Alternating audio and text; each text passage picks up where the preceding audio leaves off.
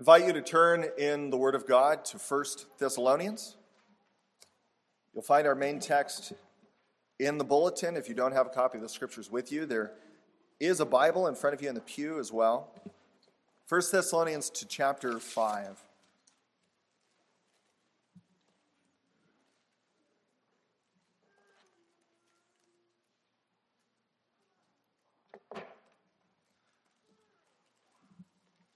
Now, for 2 weeks, we have been looking in 1 Thessalonians at the doctrine of the second coming of Christ. And this week, we'll see that the apostle returns to the idea of what it means to walk in a way which is pleasing to God. And in particular tonight, we're going to see that that involves how we relate to certain people in the church, to people that are described in this text as overseers, or which in other places are described as pastors or elders in the church. Shortly before the service began tonight, someone asked me if I feel uncomfortable preaching a text which calls the congregation or even people in my own family to show reverence or to submit and respect overseers in the church, because that can seem self-serving. And I will say at times like this, it's especially comforting to work through a book of the Bible and to not have selected this at random or because of some circumstance going on in the life of the church. That's very comforting. That's one of the advantages. And yet, even if that weren't the case, I don't believe that ministers should be embarrassed, ashamed to hold forth anything in the Word if we believe that these things are for our good. It is not for my good. It is for our good that Christ has revealed whatever he has. So let's give attention to the Word beginning at verse 12. We ask you, brothers, to respect those who labor among you and are over you in the Lord and admonish you, and to esteem them very highly in love because of their work. Let's ask the Lord's blessing. Heavenly Father, we thank you that you've gathered us here this night. Whether we fully grasp it, yet it is true that your Holy Spirit worked all the circumstances together, not just of this day, but of our lives leading up to it, that we should be present here to receive from your word. And we ask that through this time together, you would be glorified as your people come to a greater understanding or to a fresh remembrance of what you have instituted for your church, that we would be once again reminded and affirmed in your goodness, your kindness and mercy to structure things as you have, that through the means of officers in the body, you have for thousands of years been ministering salvation and sanctification to the world. We ask that you would please glorify yourself in our response of faith. For in Jesus' name we pray. Amen. I invite you to notice, first of all, a single word in verse 12, the word by which Paul addresses these Thessalonian Christians. Verse 12, he says, we ask you, brothers. And do not simply pass by that word as though it were so familiar, because in its own time, this would have been a surprising word. And yet it occurs over and over again, not only in this epistle, but throughout the New Testament. 19 times in this one tiny letter, the apostle refers to believers as brothers. And he's using this in a gathered way. He's speaking both of male and female, young and old, rich and poor, of all ethnicities, together in the Lord. Appreciate for a moment, Paul was a Jew at a time when Jews did not mingle with Gentiles. And he's speaking to a congregation largely composed of Gentiles. And he calls them his brothers. He refers to them according to this fraternal, this tender, this warm bond. And then you think who's gathered in that body? People, again, who are wealthy and others who are very poor. When you think about the mission work of the church that's laid out to us in the book of Acts, it is certainly a work of God that is gathering people who are not like one another. You go back to the book of Genesis, you read the story of the Tower of Babel. And you have the world trying to form a kind of unity, a kind of fraternity, a brotherhood, but it's one that is devoid of knowing the Lord, and the consequence for their own protection, the Lord separates them out. And yet in the very next chapter, what does the Lord do? He calls one person, Abraham, and he says, Abraham, through you, I'm going to bless the nations. God's point in sending them out from Babel was not to disperse and to destroy all, but to provide the true way up, the real ascent, and that through Zion. What God does with Abraham, he sends him to a mountain. He says, I'm going to show you a mountain. And it turns out to be the very mountain on which Jesus Christ himself, a long time later, will be crucified, in which Abraham, by a picture, offers Isaac. And so God's purpose, even from back then, is not to only have one kind of people, but to gather of all the nations, all ethnicities, a true family. It should not be lost on us this sense that what the church is a durable, lasting, true family. And so it should be appropriate. It shouldn't be something that feels tired and worn out, that we refer to one another as brothers and sisters. That's not just Christianese, that is Christianity. We are brothers and sisters. In that sense, you are more truly united with some Christian living in a completely different kind of culture on the other side of the world, if their faith is in Christ, than you are if you have a blood sibling who doesn't know and is at enmity with the Lord. Brothers. And yet there is a danger. And the danger is for our understanding of unity through Christ, for that to erase or press down the sense that there are also differences in the body too that are very important. 1 Corinthians chapter 12, the apostle mentions the unity that we have in Christ. He says, for just as the body is one and has many members, and all the members of the body, though many are one body, so it is with Christ. For in one Spirit we were all baptized into one body. Jews or Greeks, slaves or free, and all were made to drink of one Holy Spirit. And so there is unity. But there's also difference, because in that same passage in 1 Corinthians, he adds, all of these members of these people who belong to the body are, quote, empowered by one and the same Spirit, who apportions to each one individually as he wills. God determined what your gifts are. You can aspire to certain gifts and pray the Lord may give them to you, but God has determined. He is sovereign. And in this life, sometimes he places one person in a seemingly lower position and another person in a seemingly higher position. Thank God he will repay according to faithfulness, not according to apparent standing in this life. And so I expect that many who felt and thought they were doorstops will in fact be really in positions of great privilege and joy and glory. But we can't lose sight of that, because the Lord has not decreed that all believers would be functionally equal, that they would all have the same responsibilities and roles. In our own passage here, the apostle, speaking under the inspiration of the Holy Spirit, mentions certain people who are over you in the Lord. In our democratizing, individualistic age, that does make some people bristle, and it makes even more people just uncomfortable. The idea that anyone would dare to say that they are over other people, especially in a voluntary society, so to speak, like the church. And yet there it is. Certain people are over you in the Lord. The word, it's a single word, overseers. It has a background. I know this is familiar to some of us, and yet we need to be reminded and checked to appreciate that we understand and embrace the origin of this structure we're talking about, that there are overseers in the church. And then think of the young here. The Lord may be laying before some for the first time really to understand this thing we come to on the Lord's Day, we didn't make it up. This is not our idea, nor is it our thing to play with and change at will. God has given us an order.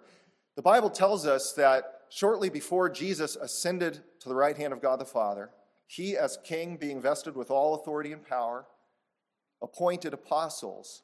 and charged them to set everything in order for what would turn out to be thousands of years. And part of that was laying a structure to govern the organic body of Christ. It says in Acts chapter 14, verse 23, the apostles, quote, ordained elders in every local church. Now, when it says elders there, the word, the Greek term, I would contend, has more to do with the activity than a title. The activity, the word that's used there, describes somebody who's an overseer, a manager, or a leader. But we recognize two distinct offices, that of the ruling elder and then that of the elder, the leader in the church, who is vocationally set aside to teach. And yet, when it says that he ordained elders, the apostles ordained elders in every church, it's talking about both of those groups of people, pastors and what we usually in English call elders. And then in turn, they were entrusted with power to successively ordain others to that role. Hear together with me these passages. 2 Timothy chapter 2, Paul charges a young pastor, Timothy. What you've heard from me in the presence of many witnesses, entrust to faithful men who will be able to teach others also. Or Titus, another pastor, is told in Titus chapter 1:5, this is why I left you in Crete, so that you might put what remained into order and appoint elders in every town that I directed you. Titus and Timothy were not apostles, and yet, together with those churches, there was authority to appoint elders. And the fact that Paul says, put what remains into order, appointing elders, means a body of believers without overseers is disordered. It is not God's will. And yet there are perhaps hundreds of thousands of professing Christians in our country who gather together informally, but have no existing relationship to the order that is described in the Word. And there's the temptation in the church to do that, to leave as soon as things get messy or difficult. And yet this is the structure that is shown to us. Now, the way that comes about, you can find other passages in Scripture that give us the understanding it comes with the consent of the body. It's not just one elder decides, I'm going to make that guy an elder, and then he does it. You find this in Acts chapter 13, that when Barnabas is set aside and ordained, it says that the whole church did this together. So it's not just one person going out there and choosing who will be an elder. Following the apostles, this comes with a plurality who make this decision. And yet, very important, where this occurs in accordance with the word, you are to receive it in faith as the revealed will of God. Acts chapter 20, verse 28, Paul is speaking with a group of Ephesian elders gathered on the beach as Paul himself is about to leave, probably never to see them again. And he says to them, pay careful attention to yourselves and to all the flock in which the Holy Spirit has made you overseers to care for the church of God. Paul receives their ordination as the will of the Holy Spirit. And there's a tension that we live with. We can't see with God's eyes the secret things. He calls us to interact with the visible church as it can be known and to receive that. And so why do I belabor this at the outset of this sermon? It is to lay a kind of groundwork for this. In this passage, we're called to relate to these overseers in a particular way. The Holy Spirit has laid before us a clear obligation to do so. It's not up for grabs. And yet we'll see that when we do that, it pleases God. It's part of that walk which brings him delight. And it delights him because it's good for the body and for the world. As we consider this text, we're going to look at it under two main headings, two simple ideas. First, we're going to spend really the majority of our time looking simply at the work of an overseer. Simply at the work of an overseer. And then we are going to meditate, by way of conclusion, on the response that we should have. Either one of those could be spun out far longer, and it is not the purpose of this sermon to be exhaustive. But by God's help, to bring us back to a sense of appreciation for what the elders are called to. Think for a moment, if you were to take a pen and write out a list, what comes to mind? What are the most underappreciated jobs? I would not be surprised if many of us think immediately of our own job, whatever it is. And the reason why you might feel that way is because you are familiar with your job. And others don't know aspects of your work that are very challenging. But one of the common answers that come up in surveys throughout our country is the job of a school bus driver. And that's not surprising. They're underappreciated in the first place because a lot of people think, well, how hard can it be to drive a bus? But then you really think about the job, and there's a lack, I learned, there's a lack of school bus drivers. There's a shortage of school bus drivers. They are overworked because there are not enough people who meet the qualifications. You need a completely clean record in the first place. So you're going to be responsible for these kids. You have to be able to maneuver a large vehicle in all weather conditions. And then on top of that, you have to be able to manage conflict. If a fight breaks out, as did on my bus when I was a kid, seemed like every other day, and the school bus driver is having to drive the bus and figure out what's going on back there and not crash. And then there has to be not just resolving these conflicts, taking care of that, but navigating any kind of unforeseen obstacle. And then you have to be totally rock solid, reliable every time. You can't be late. When you start thinking about it, you go, oh, I guess that is a job we should appreciate, that people are willing to do this for years, often for low pay. Look what it says in verse 12. Respect those who labor among you and who are over you in the Lord. The word respect here is not identical to our English term. Our English term is a good one, but every language has its limitations. The word used here in Greek, it's a respect which comes through an understanding. It's not mindless respect. It's an understanding appreciation. It's difficult to respect the calling of pastors and elders if you don't grasp what they do, or at least what they are called to do. And so we'll spend, as I said, the majority of our time reflecting on the work given to pastors and elders. Look with me at verse 12.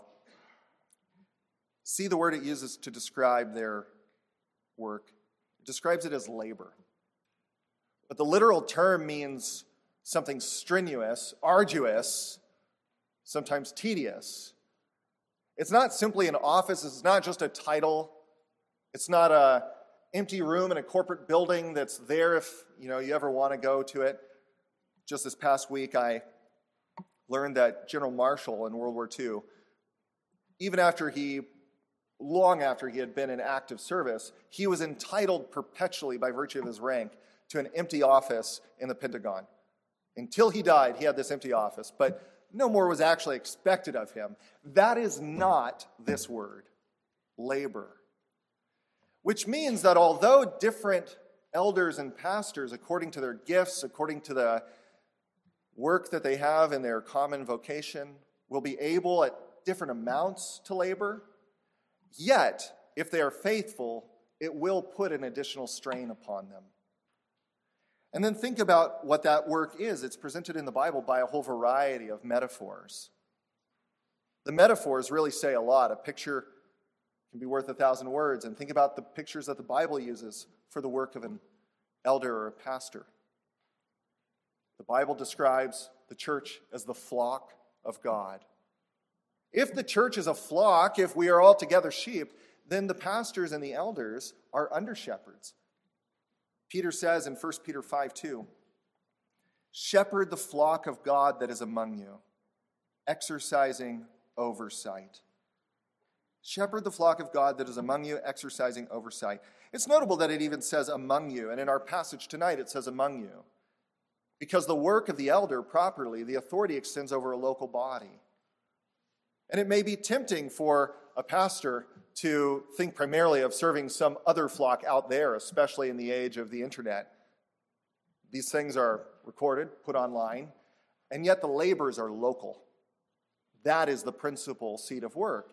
And so the pastor and the elder as a shepherd has a duty in Christ to nourish, think of the sheep there, to nourish them with the milk of the word, has a duty to go out and find the ones who are straying, to seek the ones who are lost, to bind up those who are wounded. The work of the pastor and the elders described in Ezekiel is that of a watchman, because the church is the city of God. And so a faithful pastor or elder is on alert to defend the people of God from any number of arrows and enemies. The church is described in 1 Peter 4:17 as the household of God. If the church is the household of God, then a pastor, an elder, is a wise steward. That is what they aim for. They must aim for, which means managing the resources of the church, spiritually foremost, making sure that all the needs of the children, so to speak, are being met. As a building and a temple is one of the metaphors used of the church, then pastors and elders are wise builders. 1 Corinthians chapter 3 says that they are to build upon one foundation and to be careful what materials they build with. I wonder sometimes about that, whether or not we fully appreciate that it is not a maintenance ministry merely. Pastors and elders are not just maintenance workers of the church who go around and make sure there's no cracks, but they are building stone upon stone, and the stones are human lives. We're described in that way, each one being another block in the temple of God. But then look with me at verse 12 again, and you'll see that Paul singles out one particular activity. We ask you, brothers, to respect those who labor among you and are over you in the Lord and admonish you. Admonish you. The word admonish here means basically to deal with, to confront errors of doctrine and of conduct, basically to deal with sin in the church, to speak frankly, to hold accountable. Why does the apostle single this out? Why, of all the things that we just saw they do, I mean, really, the list of things pastors and elders could be doing is very long. Why does he single out those who admonish you? How come that is a descriptor of their work? It's not any one of a number of reasons. It's not because that's their preferred work. In fact, if there is a person who seems excited for that aspect of the work, perhaps they should not be an elder or a pastor. Why? Why is this singled out? Who admonish you? And then notice it doesn't say who admonish somebody else. It presents it as though at some point all Christians need some admonishing. It's not because it's the principal use of their time, I thank God, at least not in this church. The majority of our time is not spent on this. It's not because it is, in one sense, the most important thing they do. It's not the same as proclaiming the gospel. I think, very simply, it's because as he is calling them to respect and esteem, admonishing is that area of their duty where they are least likely to receive due respect and esteem. Many people love and appreciate their pastors and elders until they find themselves on the opposite end of admonishment. It has been the experience, I imagine, of every elder in this church that very occasionally, persons with whom they seem to get along so well, when finally confronted over a clear need, they found that person to be quite aggressive or quite, just setting aside all sense of authority in the church. And so it makes sense that he would focus here. And this is why we need to bear in mind another metaphor. In fact, the metaphor that I began the service with, the song All Authority and Power, has to do with Christ's kingship. He is a king over a kingdom, and the church is the kingdom of God. There is one church throughout the cosmos, one people of God, and yet locally the kingdom manifests, Christ's reign manifests in and through the body.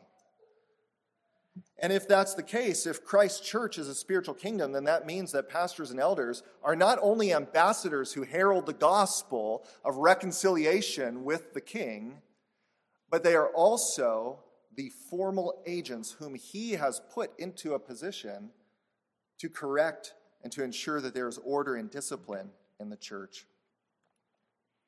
I don't ask that you turn to any number of passages, but I am going to mention a number of passages, and I commend them to you in all seriousness for study. Some of them I know are familiar to many of you. To others of you, you are called to be Bereans. You are called to be students of the Word. And far more could be said than could ever be said simply on the Lord's Day in the context of sermons. But I commend to you Matthew chapter 16 and Matthew chapter 18. In Matthew 16, only one verse to bear in mind, Christ is speaking to his chosen representatives. He says, I will give to you the keys of the kingdom of heaven. I'll give to you the keys of the kingdom of heaven, and whatever you bind on earth shall be bound in heaven, and whatever you loose on earth shall be loosed in heaven. What does that mean? Historically, Christians, and in particular the Protestant and the Reformed tradition, have recognized that passage to be talking about this. Christ, through his chosen officers, has ordained a power, a right, to make binding pronouncements in accordance with the Word. Pastors don't bring those states into being, per se. They are the means by which the truth is made known or is understood to be made known. When they make a pronouncement concerning discipline, if it is in accordance with the Word, we are to understand that as God's verdict in the situation. Matthew chapter 18 is the second passage that I mentioned. Matthew 18 lays out the formal process for discipline in the church. Every young person in this church should become familiar. Because discipline isn't something simply that the elders and the pastors, the overseers do. It's something which ideally occurs way before it ever have to go to that point. In fact, the vast majority of discipline in the church is simply discipleship. It's the constant rubbing of steel against steel, of holding one another accountable so that things don't come to need such severe correction. But Matthew 18 lays out the process, basically, for a person who's aware that another's in sin to go to them first, to confront them. If that person in sin doesn't respond, then bring another person. If that person still doesn't respond, then bring another, and then bring it to the church. And there, by church, it means to the elders, the representatives of the church. And then Jesus says, if that person still doesn't respond, let them be to you as a tax collector, as a sinner. In other words, you can't acknowledge them as having a credible claim of belonging to Christ's church. I'm aware that that is so contrary to the spirit of the age that we live in. How dare you tell me I'm not a Christian? I'm not telling you that I know that you don't know the Lord. I'm not telling you that I've seen into your heart and that I know that you're regenerate or not. But when the officers of the church practice discipline all the way through to that point which we call excommunication, we are telling the rest of the church, with the authority of God, we are not to regard this person as a believer. We hope that they are. We pray for their repentance. Our own catechism, the Heidelberg Catechism, one of the forms that this church uses to summarize its beliefs from the Bible, describes this process in Heidelberg Catechism question and answer 85. Hear what it says, and I read this in part to say that this didn't fall out of the sky. This has been the conviction of the church for 2,000 years. Though discipline as a practice has almost entirely fallen by the wayside. How did that happen? How did something so clear in Scripture get the boot from a bunch of people who call themselves the leaders of the church, the pastors? There is a sense in which, brothers and sisters, you should have a holy anger about that. Because whatever Christ did, he did it for our good. And whoever would take it away, instigated by the devil himself, has a plan to destroy and to kill. How does it happen? It happens in part, I would imagine, just practically, when a church becomes so huge. When a church becomes so huge, it becomes harder and harder for us to deal as a small community and to address sin without fear of lawsuit and bitterness and all of that. That doesn't mean churches can't and shouldn't grow larger, but it does mean it becomes harder. It happens when people develop an idea that the church exists for them as a consuming experience. They come to get what they desire from it and then to leave. Who would want to, can you imagine if Costco or your gym, where you have a different kind of membership, try to exercise discipline, where they make it public, your sin? Well, we would want nothing to do with that. We'd cancel it right away. I have nothing to do with that. But this is laid out for us as a truth. And so what have we confessed as a people? Hear this summary, and I will acknowledge before you, the catechism here is, it's dense. How is the kingdom of heaven closed and opened by Christian discipline? The answer, according to the command of Christ. Those who, though called Christians, profess unchristian teachings or live unchristian lives, and who, after repeated personal and loving admonitions, refuse to abandon their errors and evil ways, and who, after being reported to the church, that is, to those ordained by the church for that purpose, yet fail to respond also to the church's admonitions, such persons the church excludes from the Christian community by withholding the sacraments from them, and God also excludes them from the kingdom of Christ. Such persons, when promising and demonstrating genuine reform, are received again as members of Christ and of his church. It's important to appreciate that what we find in Scripture, this authority was not just given to the apostles. Somebody could want to say, well, the apostles knew and could exercise that kind of thing. But 1 Corinthians 5, the apostle himself charges the church in Corinth. He says, in effect, how dare you not practice this? He says, are you not arrogant? 1 Corinthians 5, and then he says, when you are assembled in the name of the Lord Jesus. Bear in mind that assembly there. It's referring to this. The terms used for the church, ecclesia and synagogue, they basically both mean formal gatherings. Not just, discipline doesn't just happen behind closed doors.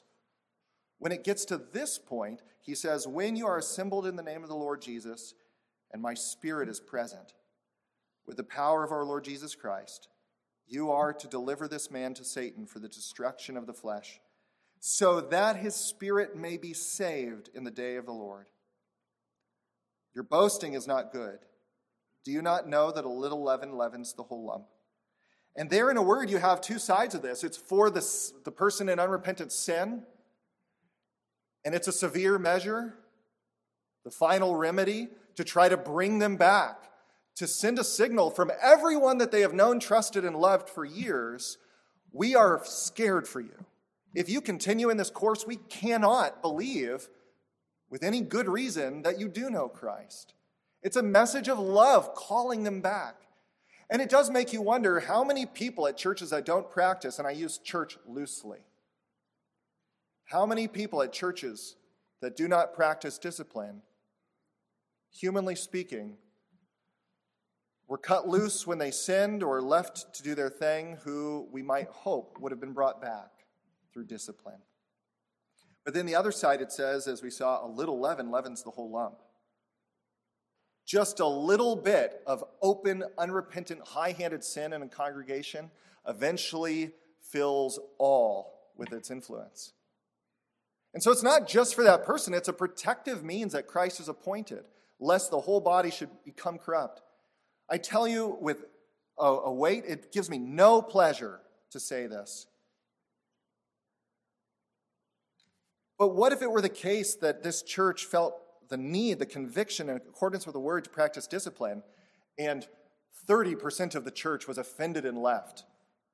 40, 50, 60, 70. Should the pastors and elders not do it?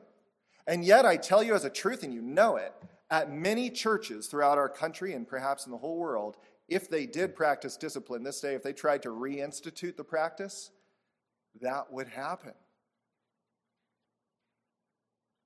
Why would those people, though, in that church be so offended at something laid out in Scripture? It would call into question whether or not they desired to walk in a way pleasing to God, or to have the consolations that come through the ministrations of the church without the actual power of the Spirit. And so we've seen something of the work and some of the hard work involved. In a word, it's broad and it's burdensome. But with some sense of this calling that is upon them, the Lord calls us to respond. And see with me, by way of conclusion, what we're called to do. How are we called to respond? We see in verse 12 and 13 two different ways. Verse 12 says, respect those who labor among you and are over you in the Lord.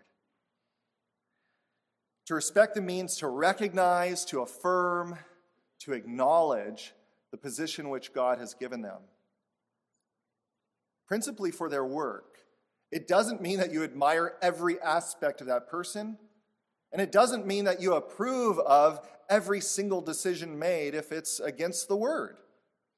If this were a different sermon, well, there are other passages of the Bible that say that if an elder or a pastor is continuing in sin, rebuke him publicly before all in order that all may fear. Pastors get their comeuppance too. But this is not that text. And to want this to be that text and to sideline our duty so that we can focus on the exception to the rule would not be right. We are called to respect, as it says in Hebrews 13, verse 17. Hebrews 13, 17. Obey your church leaders and submit to them. For they are keeping watch over your souls as those who will have to give an account. Let them do this with joy and not with groaning, for that would be of no advantage to you. How real is that? Let them do it with joy, not with groaning. Paul knew that because he had groaned. There were some situations that were real groaners, and elders deal with that.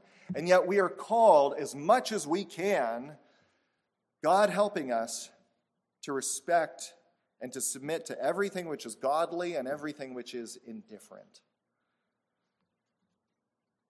And then verse 13, esteem them very highly in love.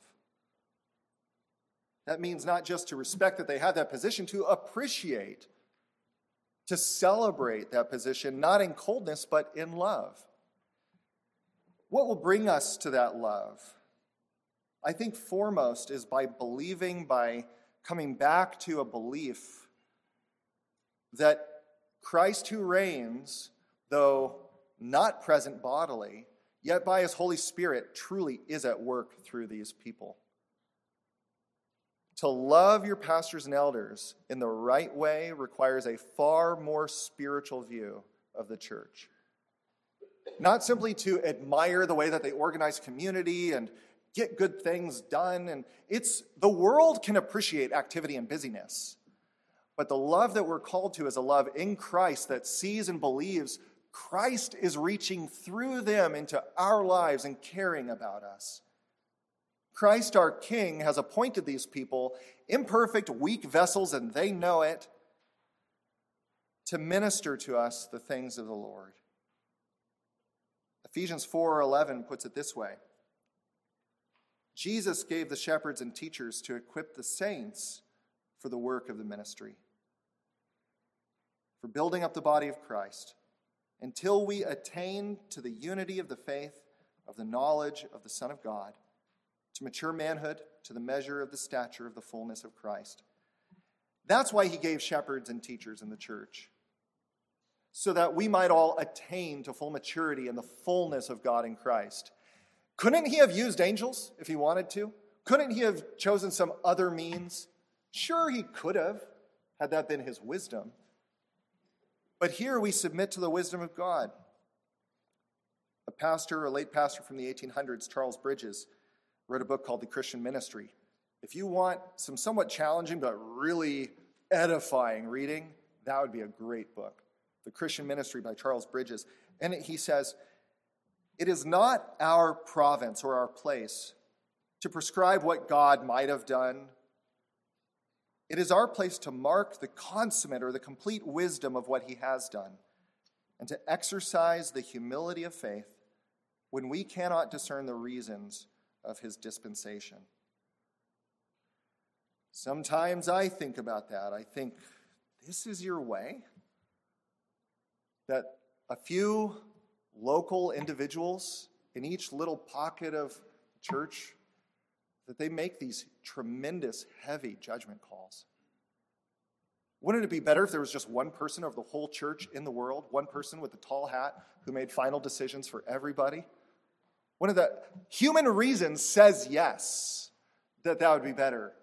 But his wisdom in setting elders over each local church, and as you see in Acts chapter 15, that when they need to make a decision, they all come together and they make a decision together as elders and apostles. Even the apostles in Acts 15 submit to the nature of the office of the elders there.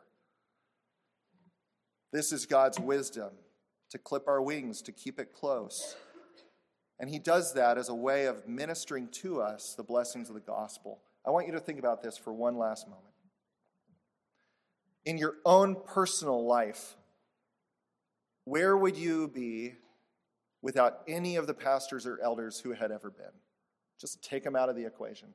Whether they were ones you met, whether they were the ones whose books you read or sermons you heard, all the elders who came alongside of you. I think about one particular time when I had just come to the gospel, and I had begun attending a church, and I had a flat tire. I had never had a flat tire before. I was 20 years old. And an elder called me. He picked up on the cell phone, and he said, "Hey, what's going on?" I didn't know this whole elder thing of elders who are actually involved. "Hey, what's going on?" I told him I got a flat tire, and he said, "Oh, I'll come over."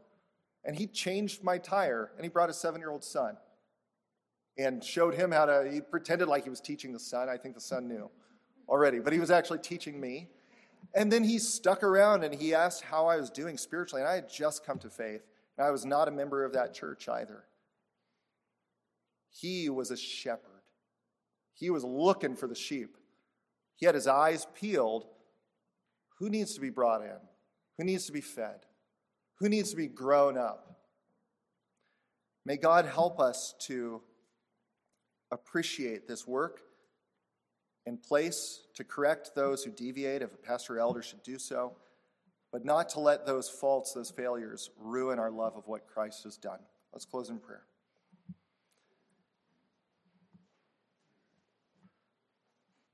Heavenly Father, your word is good and you are faithful. Oh Lord, we abhor those instances where faults, sins, and mistakes of the overseers of the church have alienated and offended and harmed. And yet you knew when you put these things in order that all would work together for your purpose. We thank you that in spite of ourselves, you have preserved the visible church for 2,000 years, and that you continue to raise up godly men and to fit them for a work of which the apostle says, who is sufficient for these things? We ask that you help us to pray for one another, to encourage those who take on this mantle, to be understanding, to be respectful.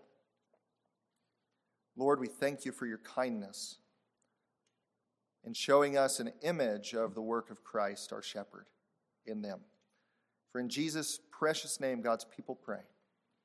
Amen.